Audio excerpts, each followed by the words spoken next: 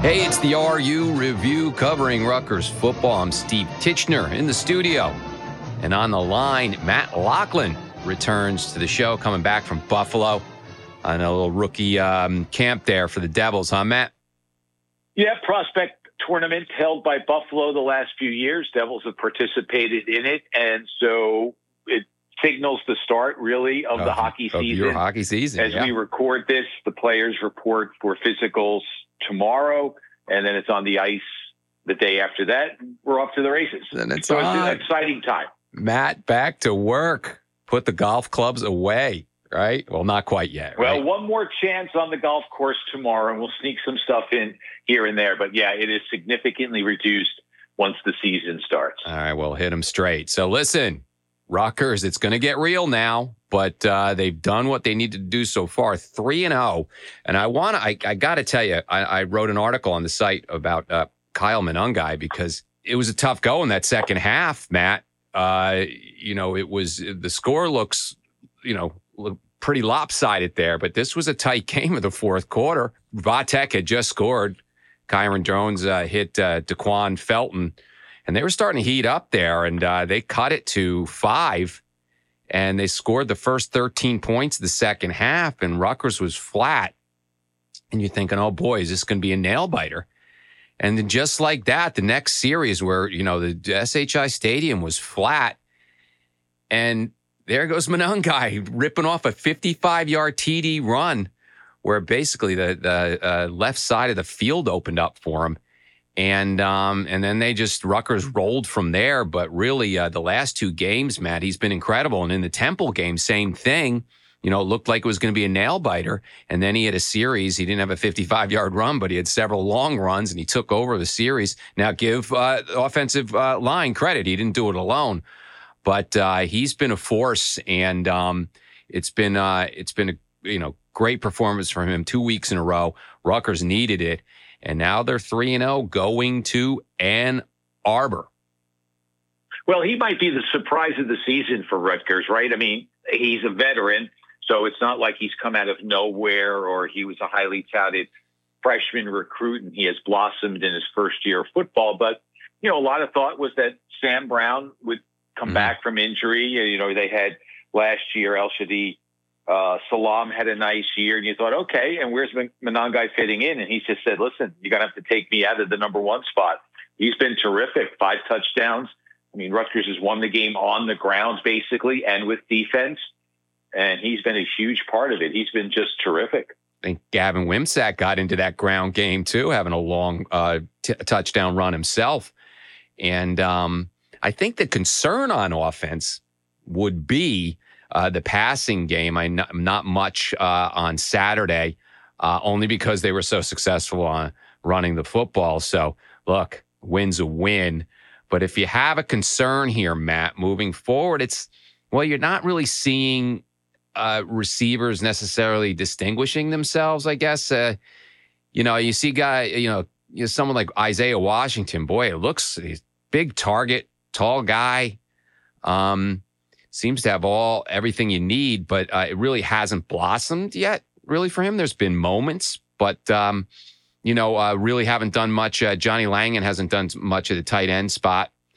Again, we'll go back to the fact that the running is successful, but I just think if they need to complete a pass, Matt, and they're forced to throw the ball, it could be a bit of a challenge here going into Ann Arbor against Michigan. Well, against a very good defensive team, you're absolutely right. The best defense that they will have faced to date. And the rest of the Big Ten is going to be a challenge, too. I know Wagner's on the horizon after Saturday, but, this is where Wimsatt and company will have to make their hay. I don't know what the passing game will be like. I do like the fact that he hasn't thrown an interception. Do like the fact that he's been able to control the game. He doesn't look overwhelmed at all. But he's not been the gunslinger that Jim Harbaugh wants J.J. McCarthy to be this week, or continue to be, in light of his 3 interceptions last week. So I think protecting the ball and playing good defense and running it, I mean, that's a perfect formula for wins. And whether or not they're able to sustain it beginning Saturday in the Big Ten, I mean, they do have a win against Northwestern, so they're 1-0 in the Big Ten. Whether they're able to continue that, I don't know. They don't seem to have a game breaker on the outside, a receiver of note. So it might prove to be a little bit of an issue. They're facing a great defensive line. If they can't open holes and they can't run, then they're forced to throw. And right now they don't look like a team that can throw the ball and win. So, yeah, there'll be some more questions asked and answered one way or the other on Saturday. The defense, again, bend, not break, but they're flying around back there looking good. I mean, they did give up, a touchdown pass at a crucial time in the second half, making the game tight. But listen, you can't complain about that defense so far in their performance, and they've held up really well, and stopping the other team's run too. So they've got, we talk about their linebackers and their defensive backs, but the defensive front's been pretty solid too. And they're going to need that. They're going to need, the lines are really going to get tested against Michigan in Ann Arbor, and that's going to be in the forefront, I think, on Saturday, Matt. Yeah, I mean, Michigan's only given up 16 points. They're, I think, second in the country in points allowed. But I don't know if and Rutgers is in the top 10. I don't know if I put much faith in those numbers per se, because nobody plays anybody decent generally in the beginning. I mean, Bowling Green, East Carolina, UNLV for Michigan. Rutgers does have the one Big Ten opponent in Northwestern, but I think this is now when you figure out what both sides are about. I think the challenge here will be for Rutgers offensively. I think defensively they'll be okay. I think offensively, can they create possession time so that the D is not on the field a lot? Well, what I like is the fact that they generally play Michigan well. So I don't think Michigan's in their head. Ohio State is, but I don't think Michigan is. So it should be a hell of a game. Yeah, let's hope so. And listen, they haven't looked like world beaters. I mean, they're basically working off last season with that number 2 ranking. They were actually struggling in the first half against Bowling Green. It was 14-6 after a half, and then they got themselves together. But as you alluded to, Matt, J.J. McCarthy, I mean, 3 picks. He did throw two touchdown passes and did make it work when they needed to. And then Bowling Green also, it wasn't like, Blake Corum ran crazy. I mean, he was able to get a couple big runs off. And that's how he padded his yards, but he did not, they didn't dominate by any means. And that's a big part of Michigan's attack, is those 2 running backs, Blake Corum and Donovan Edwards.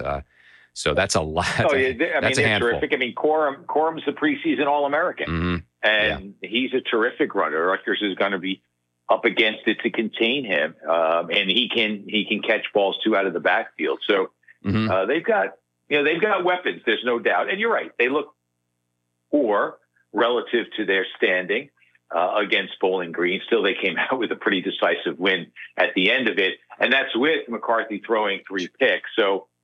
You can't take Michigan lightly. Are they the number 2 team in the country? Again, as the schedule and the season winds on, we'll find out. Maybe beginning Saturday.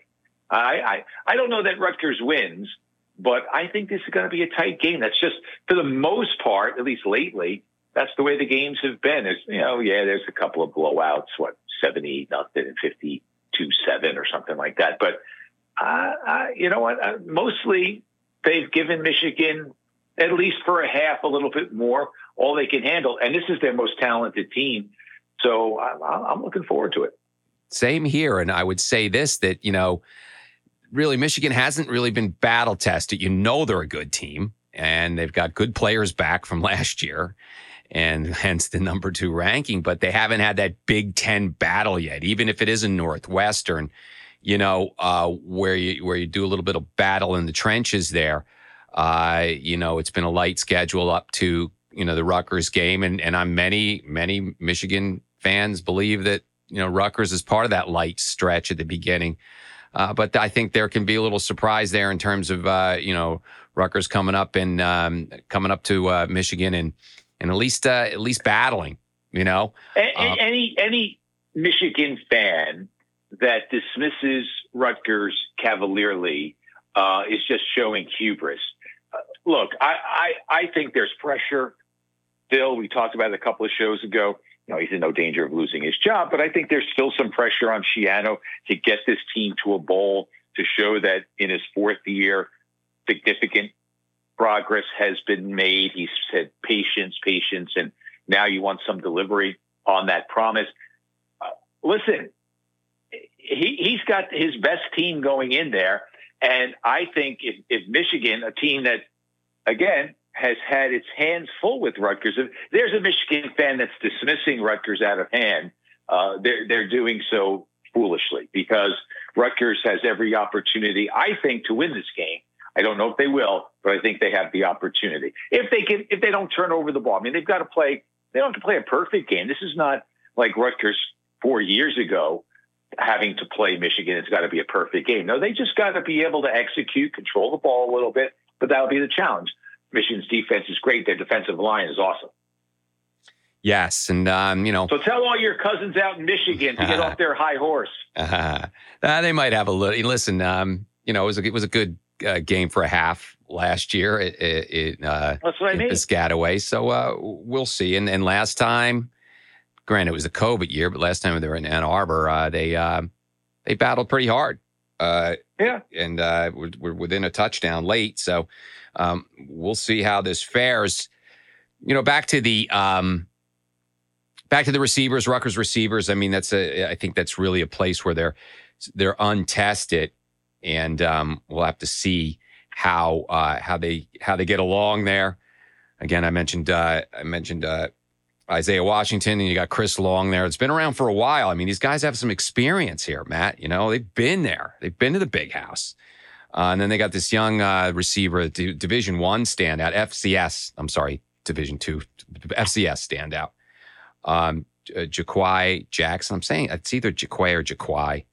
I'll get it right. But, he had a big game against Temple and did not fare well against Virginia Tech for whatever reason. But he's a weapon, and it'd be great to see what happens there.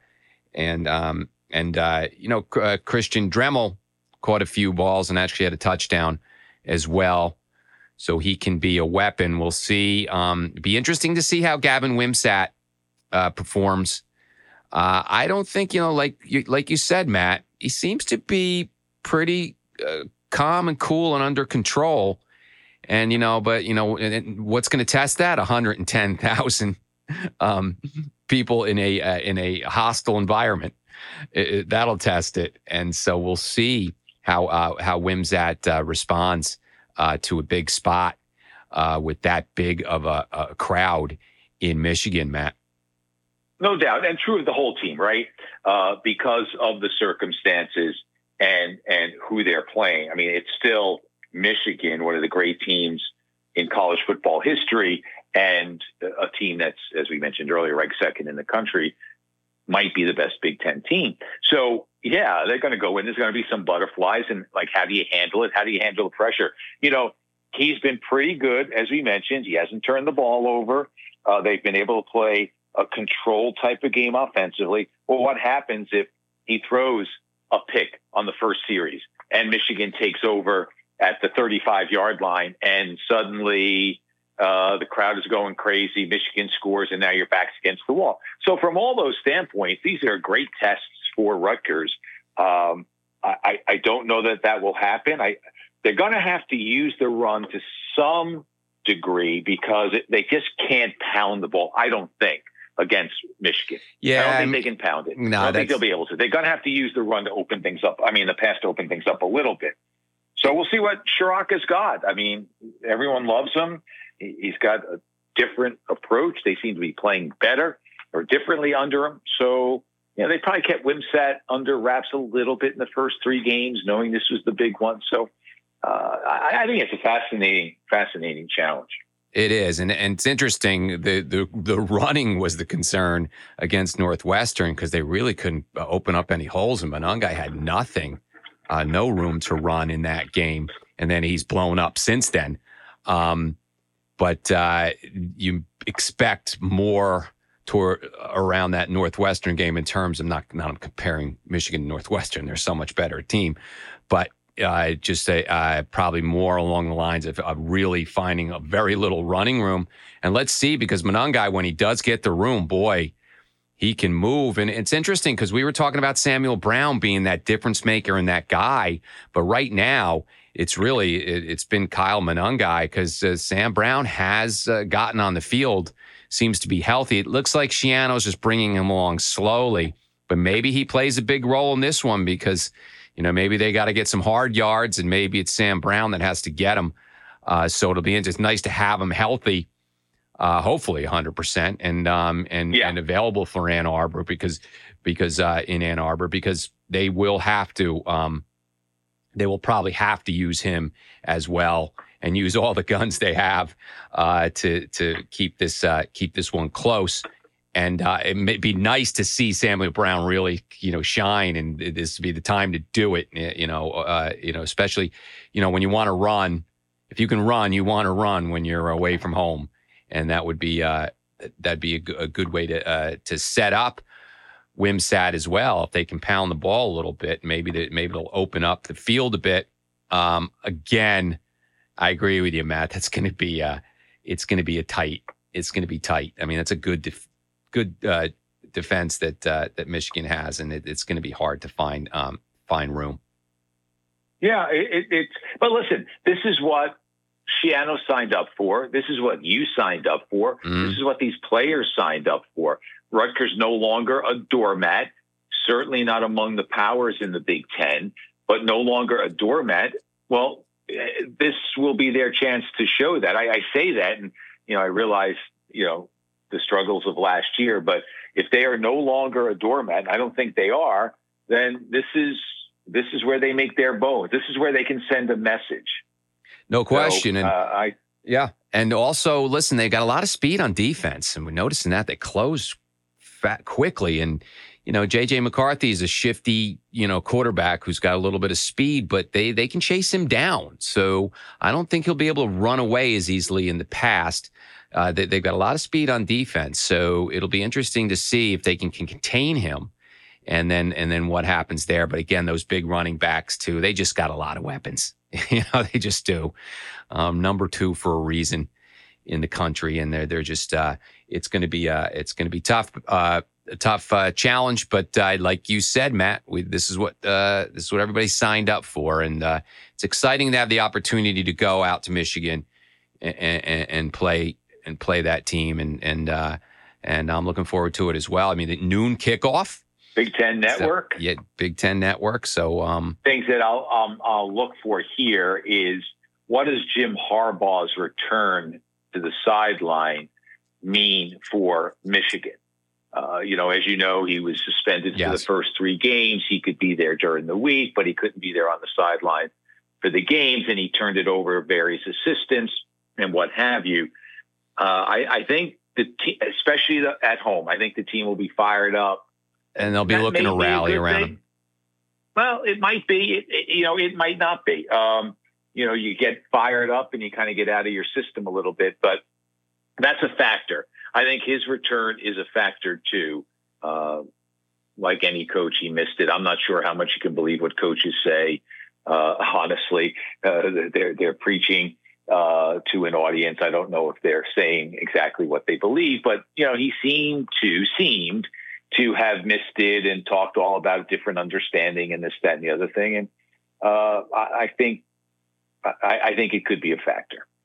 Yeah, but they're going to want a nice story there with Harbaugh coming back in Ann Arbor and the whole bit. So, I was thinking it's, rather